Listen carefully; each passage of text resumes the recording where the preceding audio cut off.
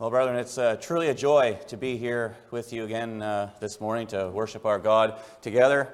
It's hard to believe it's been almost a year and a half since the last time I was in the pulpit here. So time sure does fly, but the Lord has been very gracious to us, very gracious to the church in Armstrong, and we're just thankful for your prayers and your continued support of all that's going on up there. You can turn your Bibles this morning to the book of Hosea. Hosea chapter 2.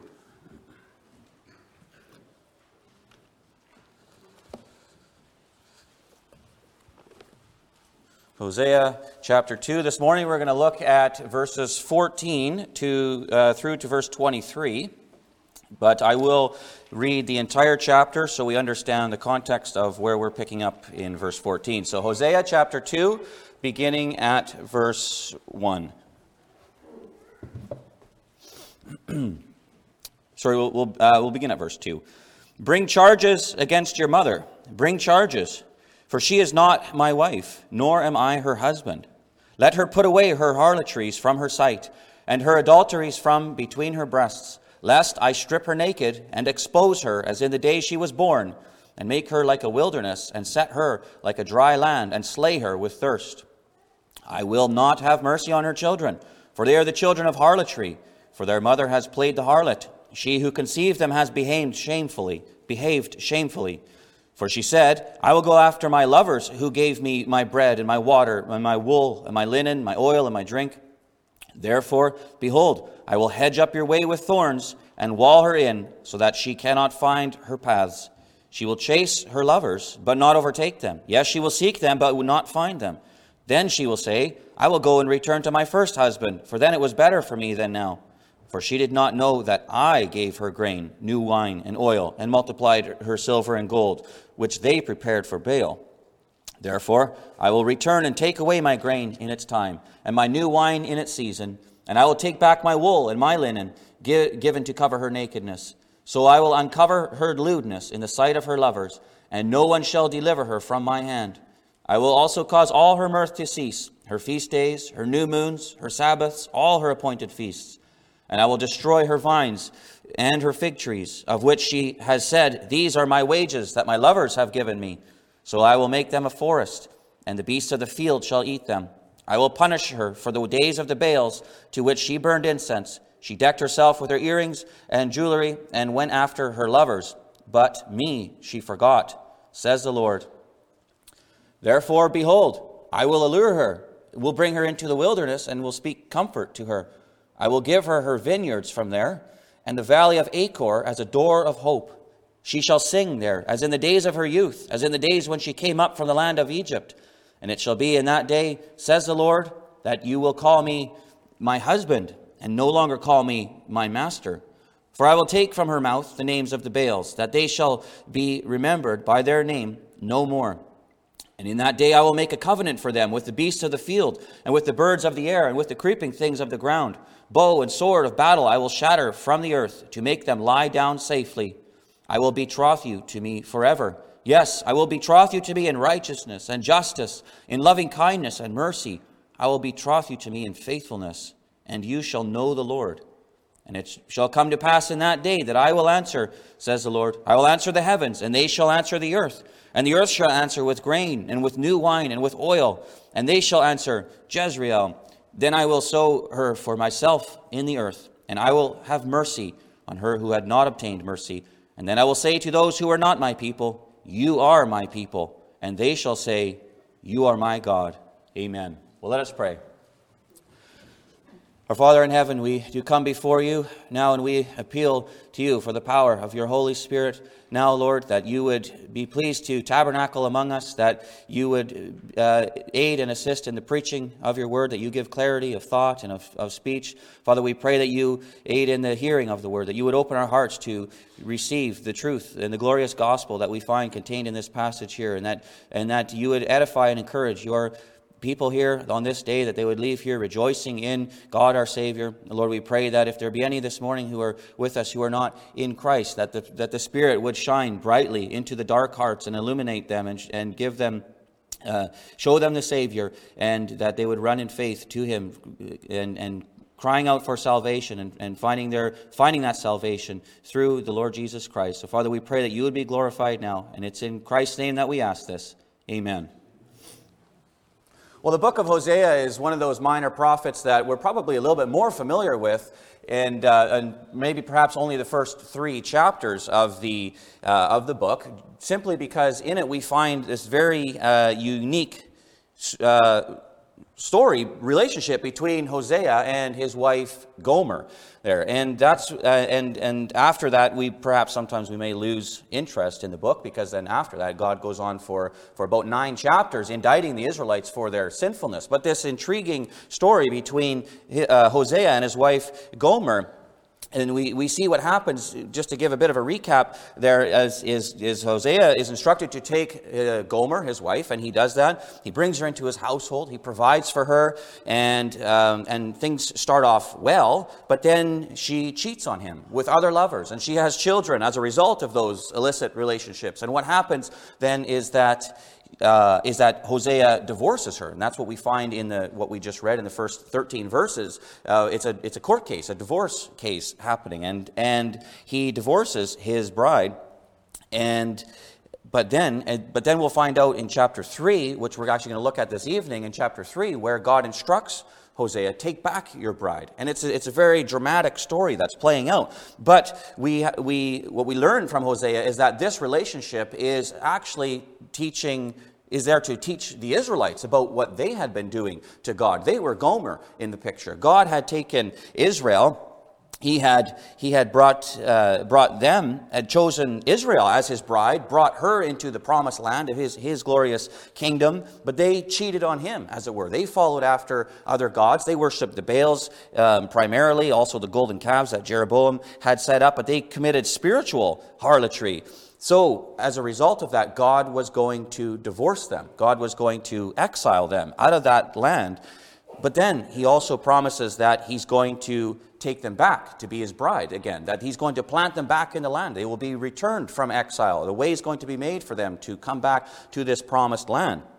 But we have to understand, the analogy does not stop there. It's not simply Hosea and Gomer pointing us to Israel, and we're just to look at this as if we're looking through a window and watching how God is interacting with Israel. We have to realize that this is a mirror. We need to read this as a mirror where we are looking at ourselves, where we see how God is interacting with us, with mankind, his image bearers. That because God had created us in mankind for the purpose of dwelling with him in a paradise in the Garden of Eden is where this all started. There, he was placed. Adam was created. Remember, Adam was created in the dust of the wilderness, outside of the garden. Genesis 2:8, I believe. Then God created the garden and planted man in that garden with him. There, in that abundant life that he had, and Adam was to be faithful to his Creator. He was supposed to live according to the knowledge of good and evil that he had written on his heart. He was to be faithful to that. He had that intimate knowledge of God. Simple terms, he had the law of God written on his heart. He was to live in obedience to the law of God, but he was not faithful. Adam and Eve, they were not faithful to those to the terms, and that relationship, because they violated the knowledge of good and evil that they had, the relationship was broken, and they were exiled out of the garden, cut off from the life that they had in the garden. God sent him back into the wilderness from which he was taken, and he said, "From you were made from the dust, you're back in the dust, and you're going to go there and return eventually to the very dust from which you were taken." Now, this is not just indicating that he one day was going to physically die and his body would decay, but indicating that he has now been separated from God. He's already been cut off.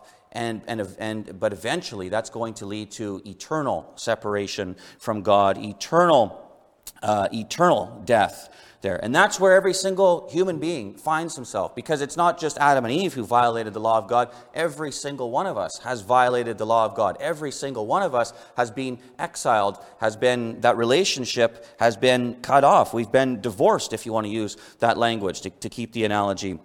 They're cut off from the Creator on the path to eternal death. Now, dying, you shall die. That was the curse, and that's where every one of us finds ourselves apart from Christ. Excuse me.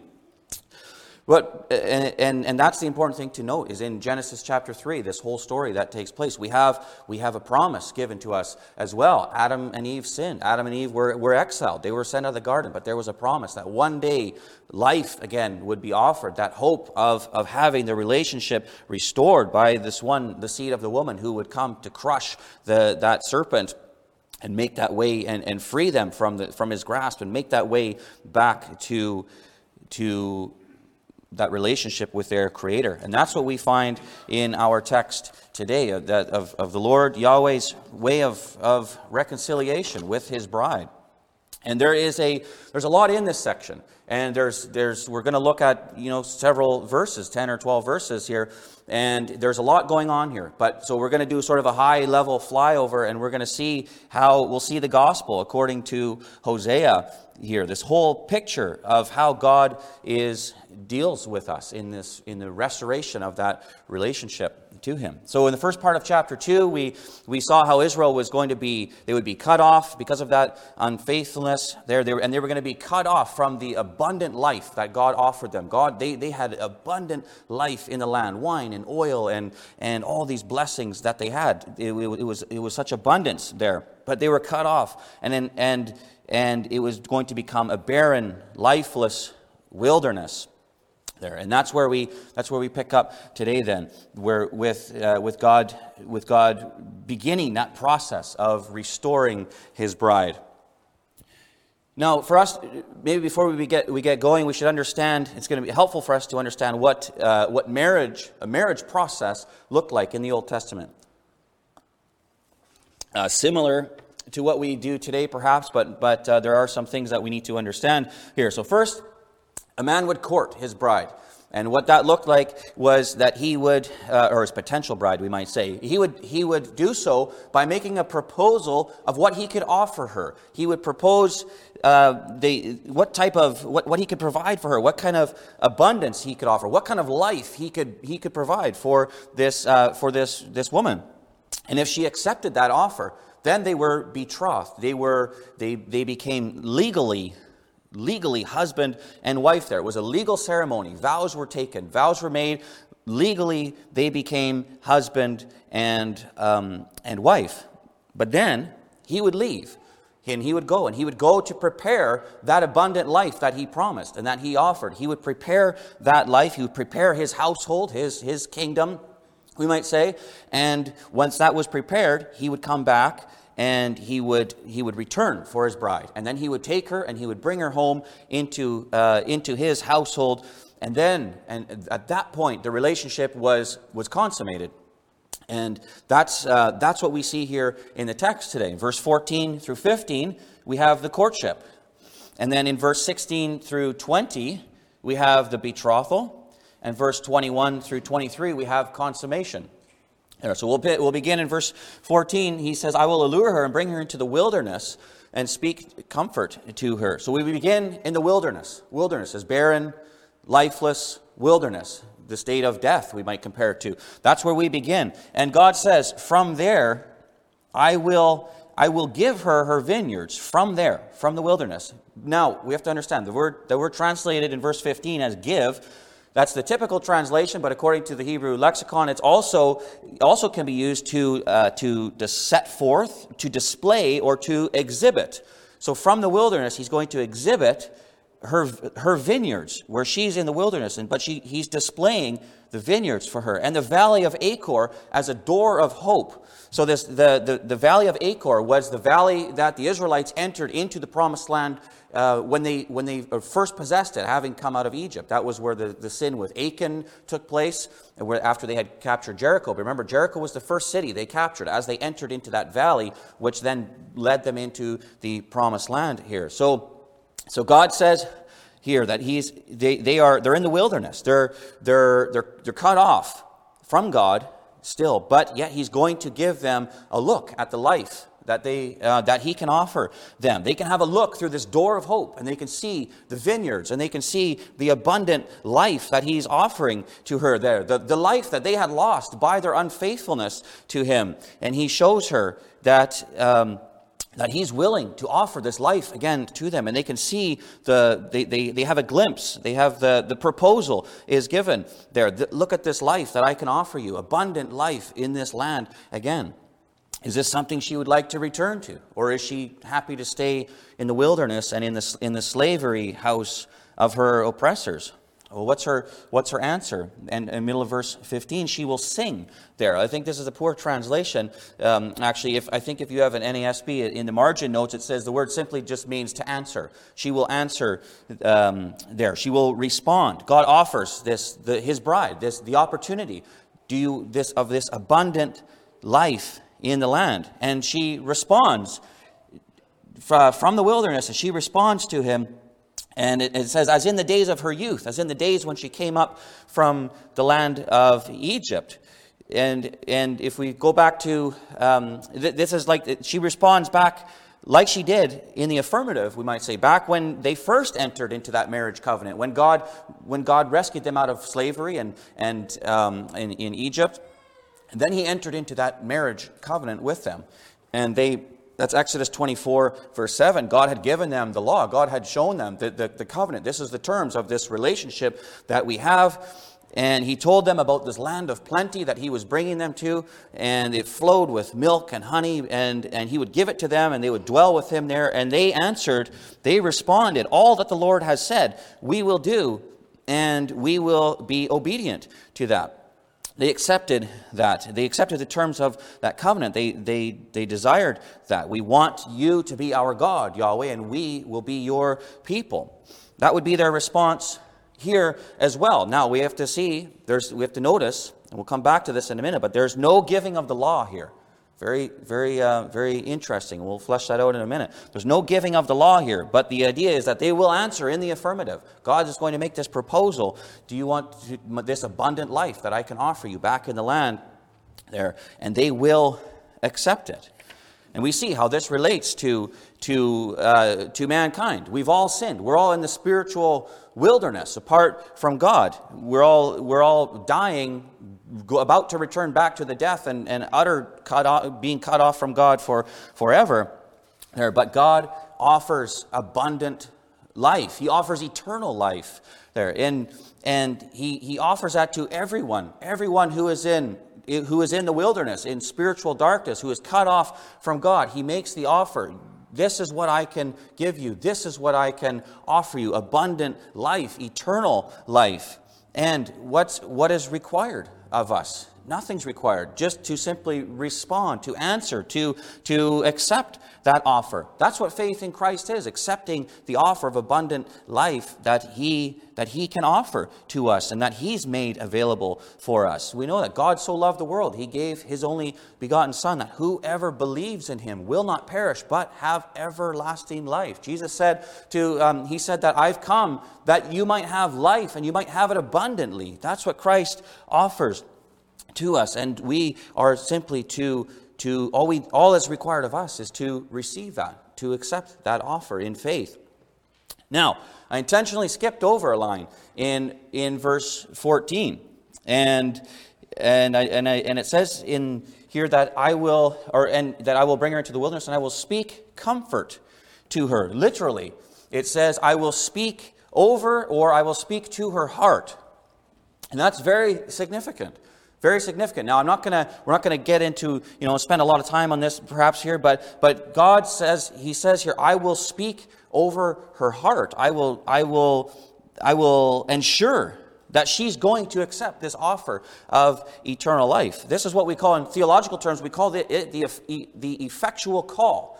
The gospel call goes out to every single person, but God's people, those who are His, God speaks to their heart, as it were. He makes them willing to accept that offer.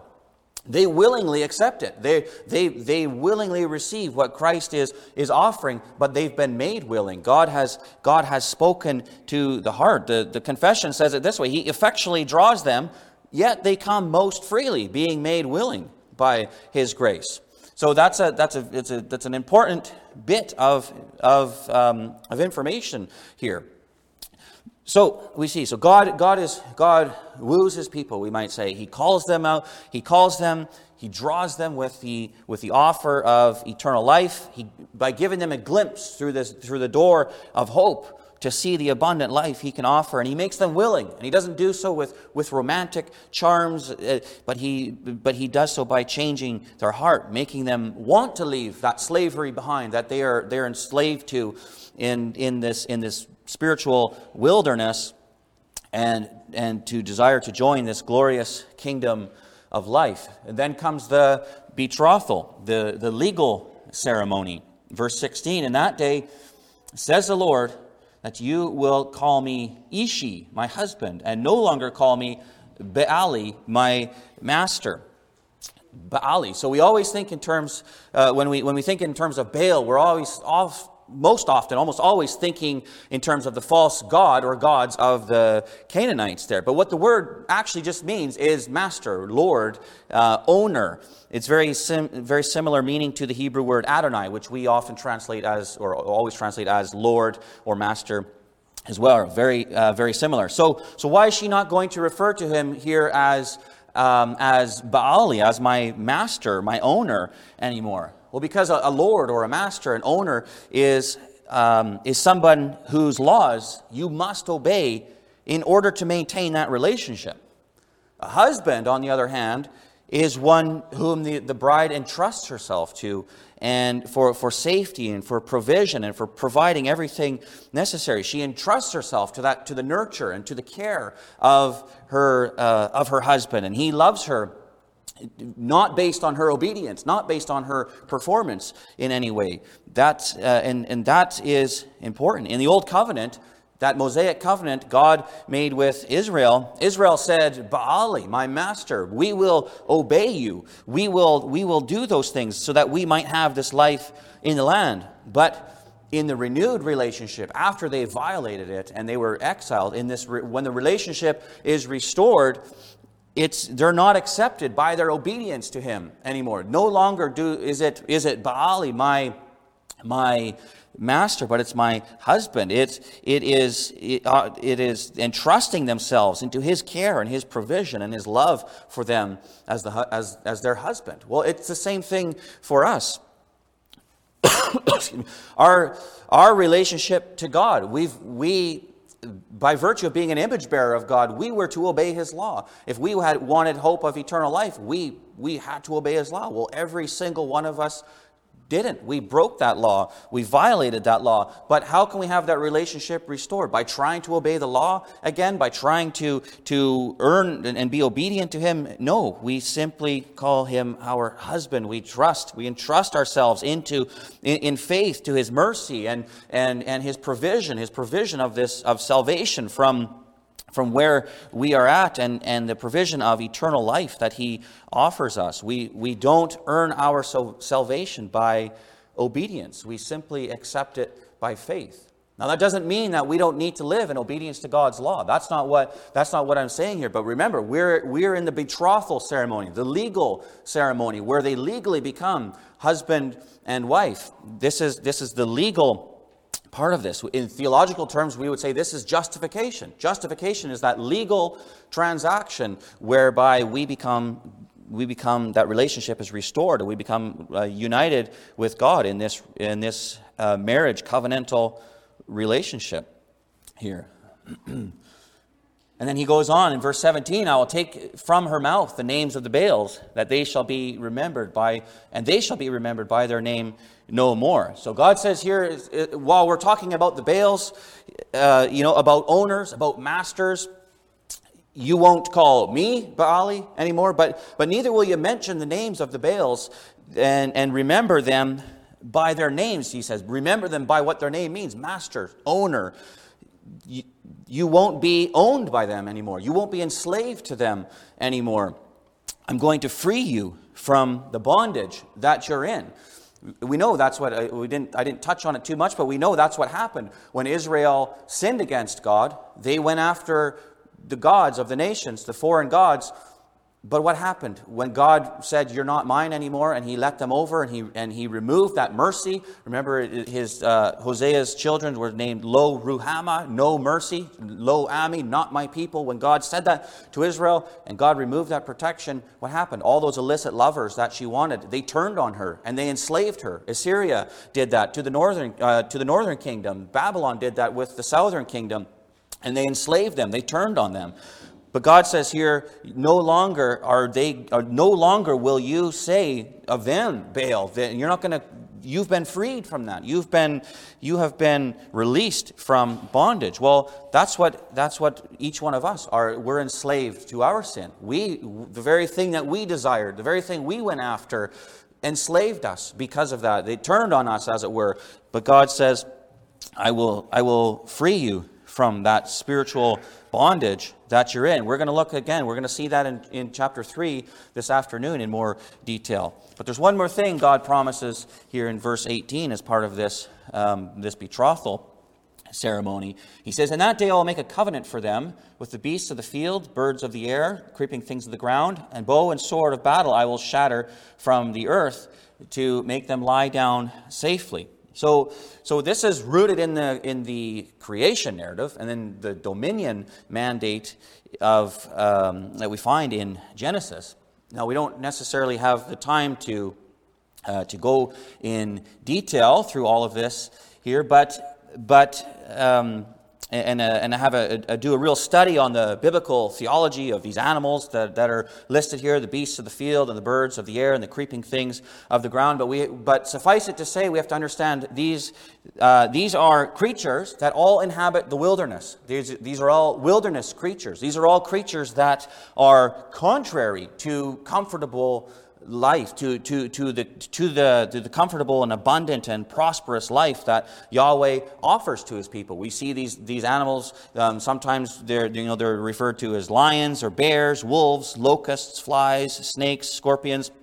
These are all animals that are contrary to abundant life, contrary to what God is offering. These are the animals that took over the promised land once and made it a wilderness and made it an uninhabitable place when God exiled his people out of there. Verse 12 of chapter 2, we see that the vineyards turn into just a jungle, a forest, and the beasts of the field will eat them, and they will take over that promised land. But God makes a promise here. Yahweh says to them that he says, I will ensure these creatures will not harm you when you go back to live into this in this kingdom again. He's guaranteeing to them that nothing will come in the way of this abundant life that he offers. Nothing can hinder that there. And he tells them that bow and sword of battle I will shatter from the earth and make them lie down safely. There's nothing is going to be able to overcome them. Nothing is going to prevent them and he is guaranteeing that he will carry this plan out there. Now, again, a lot more could probably be said about this, but this is a reminder for us that when we have faith in Christ, to save us from the situation we're in, to save us from the spiritual bondage that we are in, and we look to Christ, and we accept that offer of abundant life, and we legally become his, and we join legally as his bride, he guarantees that nothing will happen to us. Nothing can separate us from his love. That's what Paul says in Romans chapter 8. You can see, you can turn there if you want a reminder of that. This is a good reminder for us again, especially in times when we see such wickedness around us, such evil in the world. He said, you can look at verse 38 of Romans chapter 8. For I am persuaded that neither death nor life, nor angels, nor principalities, nor powers, nor things present, nor things to come, nor height, nor depth, nor any other created thing shall be able to separate us from the love of God, which is in Christ Jesus our Lord. Nothing can hinder us when we believe in Christ. When we become his, nothing can hinder us from receiving the eternal and the abundant life that he has promised to us. This is the Christian hope. This is the Christian hope. The Christian hope is not a subjective, I hope this happens. I hope that when I die that this turns out to be true. No, the Christian hope is this is guaranteed to you. This is what you're looking forward to. And nothing can hinder that. We're not hoping this turns out to be true, but we have absolute confidence in our God that He will not lose us and He will bring us to this eternal and abundant life that He is promising to us. That's the beauty of understanding our God is the Creator. There's nothing that can hinder this. Paul gives this list here in Romans chapter 8. Death, life, angels, principalities, powers, the spiritual forces of wickedness. But what does he say at the end? Or any other created thing. That's the important reminder here, that everything that exists is creature except for our God. He's Creator. And when you belong to the Creator, you don't need to fear the creature. No matter how powerful the creature may seem to be, you do not need to fear him. And God is guaranteeing that He will bring you into this abundant life that He has promised. Turn back to Hosea again, verse 19. And I will betroth you to me forever. Yes, I will betroth you to me in righteousness and justice, and in loving kindness and mercy. And I will betroth you to me in faithfulness, and you shall know the Lord. So this is the bride price. I think I failed to mention at the beginning there, but the bridegroom would pay a price to what we call it redeem the bride for himself. He would pay a price. And this here is the bride price. This is what Yahweh is going to give for His bride so that she can be His and she can dwell with Him.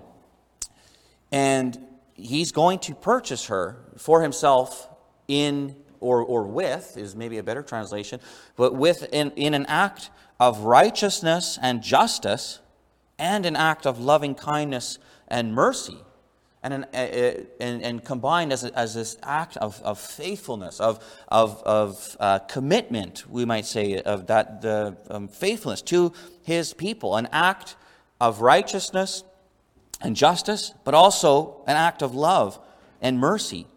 Well, we know that brings us straight to the cross, doesn't it? The cross is where God's perfect justice was and His perfect righteousness are put on display, where all the sin of His people is paid for in full.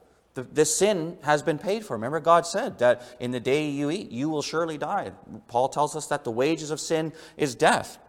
So if we've sinned against God, justice demands the payment be made. Well, that's what happened on the cross. The sins of all those people were paid in full. And it's an amazing act of loving kindness and mercy.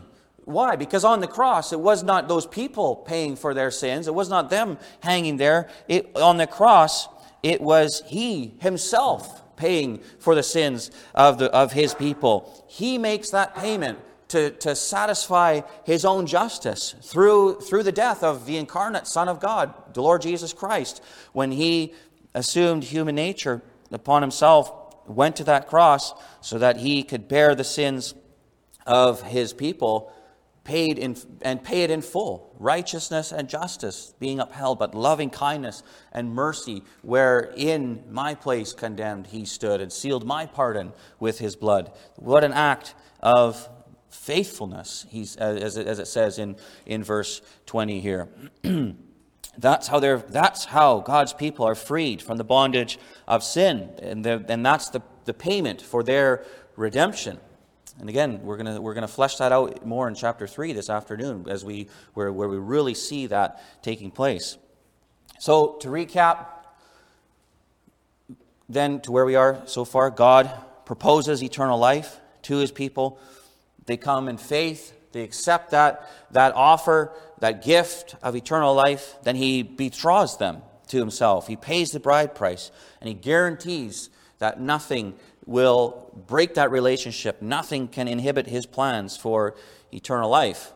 But then He also promises that He will consummate that relationship. He will come back he will come back and bring his people into his household, into his kingdom, to dwell with him. That's the end of verse 20. And you shall know the Lord.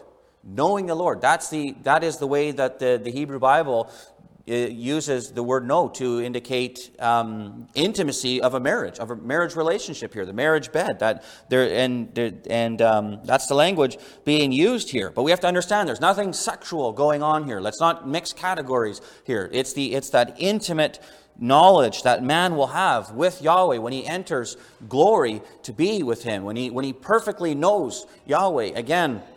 And he experiences God to the fullest. He dwells with God in his household, with him forever. Then the relationship has reached its apex. It's final. And it stays there for eternity. It is a forever relationship after that time. So God promises this is coming. You shall know the Lord. And then we get to the actual consummation then, verse 21.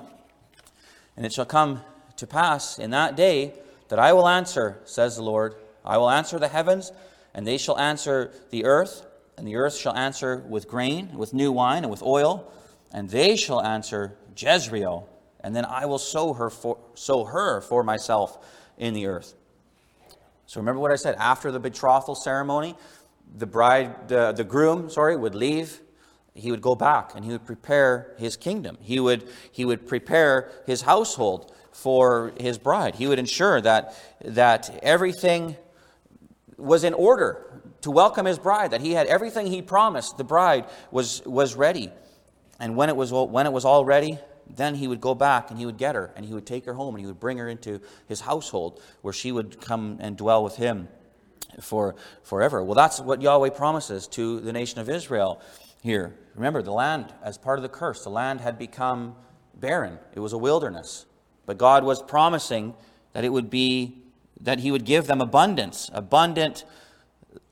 life. And he says here, I will call out to the heavens. And the heavens are going to send rain on the earth. And the earth is going to respond with beautiful crops of grain and vineyards and olive yards. And you're going to have grain and oil in abundance. And it's this glorious kingdom that I promised you. And he says, I'm going to make it. I'm going to build it for you. He's going to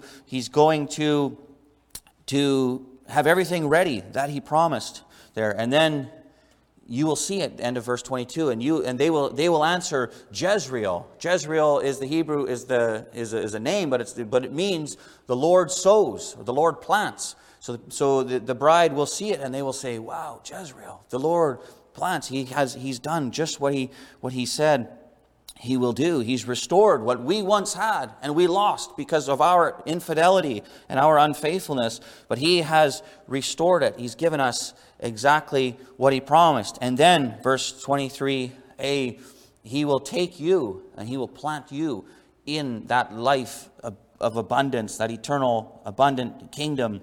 He will plant you in there with him in glory.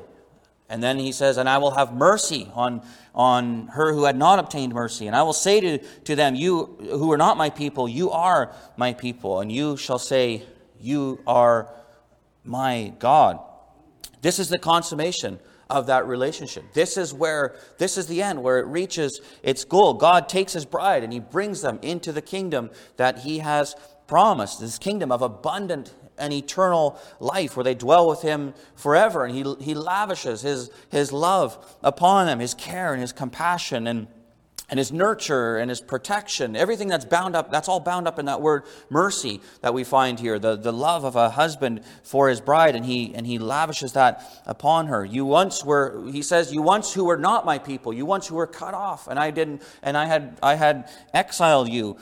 You are now, again, you are my people, and you have this mercy and this love And he says, and I will plant you in the land. We go to be with God when we die. We go to be with him in glory. The wonder of that, the amazement. Think about that. We had totally ruined everything. We had that at the beginning. We had the life in Eden, but we ruined it. We violated his law. Not just Adam and Eve. Every single one of us has done that same thing. We followed after the footsteps of the one of Adam and Eve, our father, our head.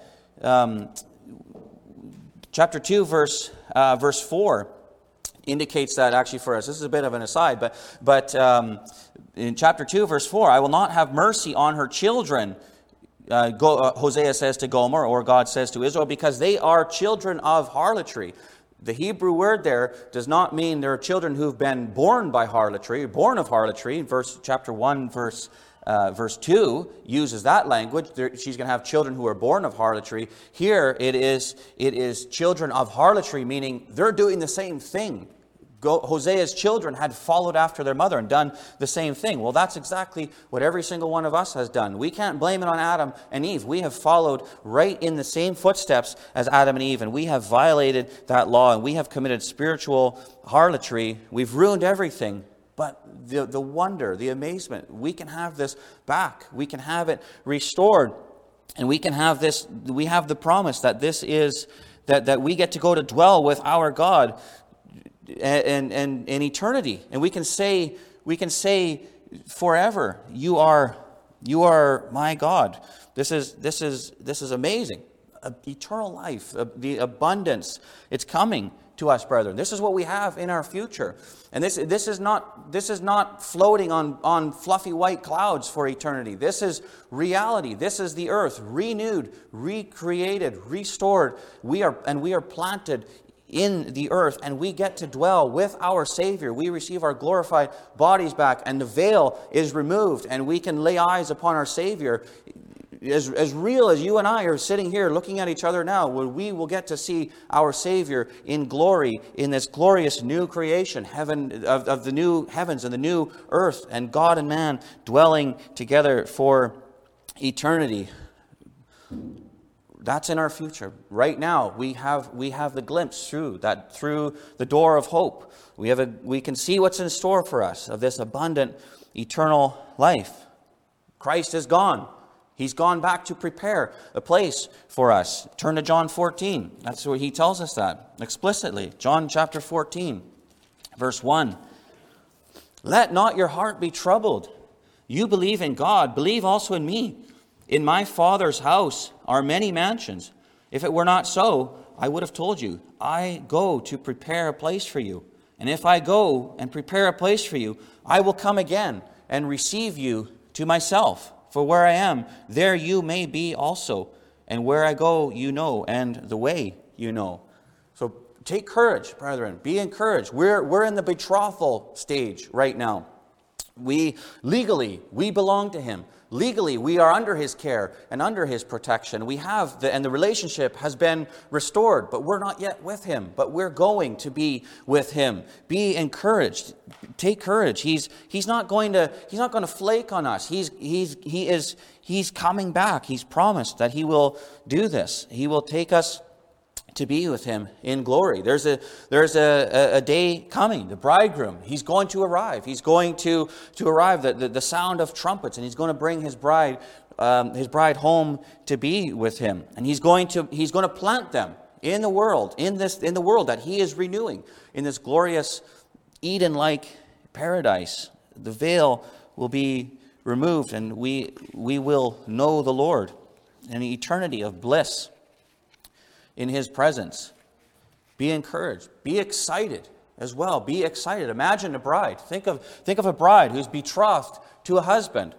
He's made the proposal of what he's going to provide for her. She's accepted. She's excited about this, and they're betrothed then. And he goes away to get it all ready for her. Well, imagine the excitement. Imagine the excitement of a bride like that. The love and the anticipation as she looks forward to what to receiving all of this and to being with her husband when he comes for her, the excitement that she would have. Are we like that, brothers and sisters? Are we excited to know that our Christ is coming and he's coming for us, and we have the anticipation of that? Or have we lost our first love?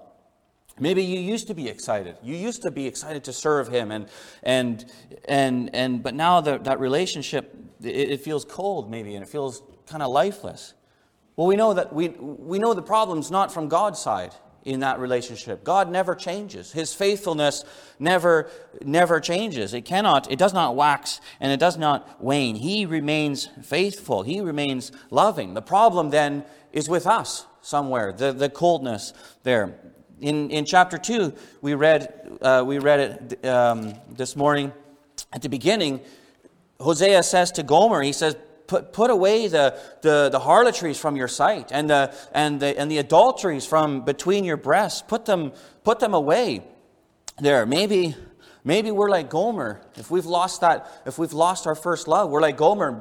We have something still clutched between our breasts, something that some sort of adultery that's taken place, the place of our Savior, and we have it clutched between our breasts that we'd rather have than him. Are we like that? That maybe we're flirting with someone else. We're betrothed to him, but we're flirting with someone or something else other than our betrothed bridegroom, trying to find some sort of satisfaction in this lower world that might bring us some joy. But rather than bringing us joy, it sucked the joy out of our relationship with Christ. And we've lost that excitement of belonging to the Lord. But I hope that today we can have, again, take another glimpse through the door of hope here and see what Christ has offered and what he's done to guarantee that. And I hope that encourages us and that kindles that love again, rekindles it, or maybe fans the flames, and gets it burning again, where the joy and the excitement returns there. And maybe I'll take it a step further, is that every Lord's Day we come to meet with our Maker, our husband. Every Lord's Day, and can I say this without sounding weird? Every Lord's Day is like going on a date. Every Lord's Day, it's going on a date with our betrothed husband. The veil is still on. The relationship is not consummated yet. But we get to come. We get to spend time with our betrothed husband. We get to come and learn more about him and to hear from him through the preaching of the word as he speaks to us, and as we speak to him and we sing his praises. That's where the fire is rekindled if it's burning low. Anyone who's married here understands the importance of spending time together and going on a date where you are not distracted maybe by kids or anything like that, but you can have that time together to learn again about one another and to increase that love. Well, that's what a church service. That's why we have church. That's why we're given the Lord's Day, where we can.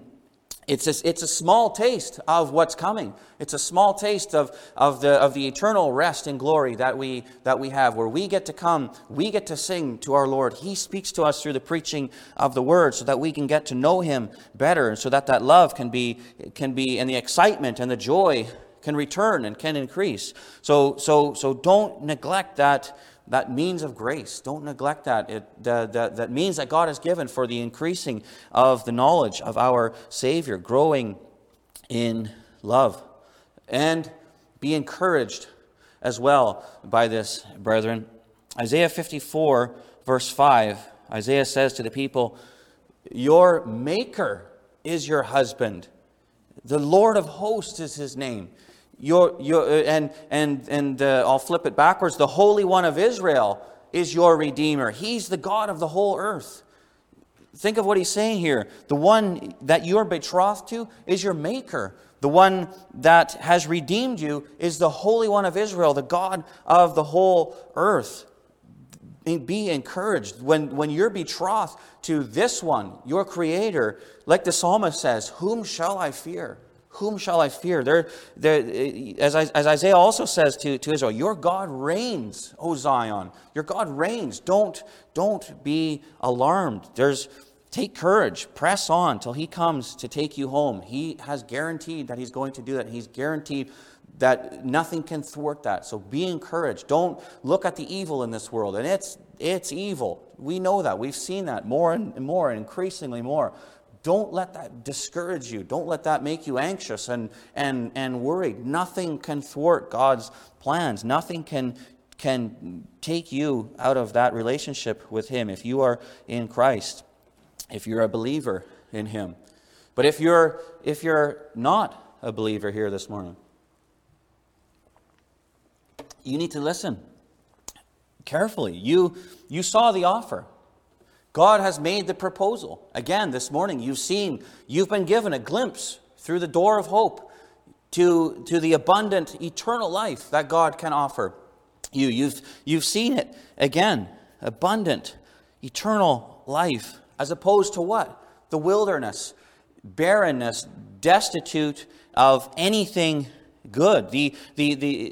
What's coming your way is the terror of eternal separation from God.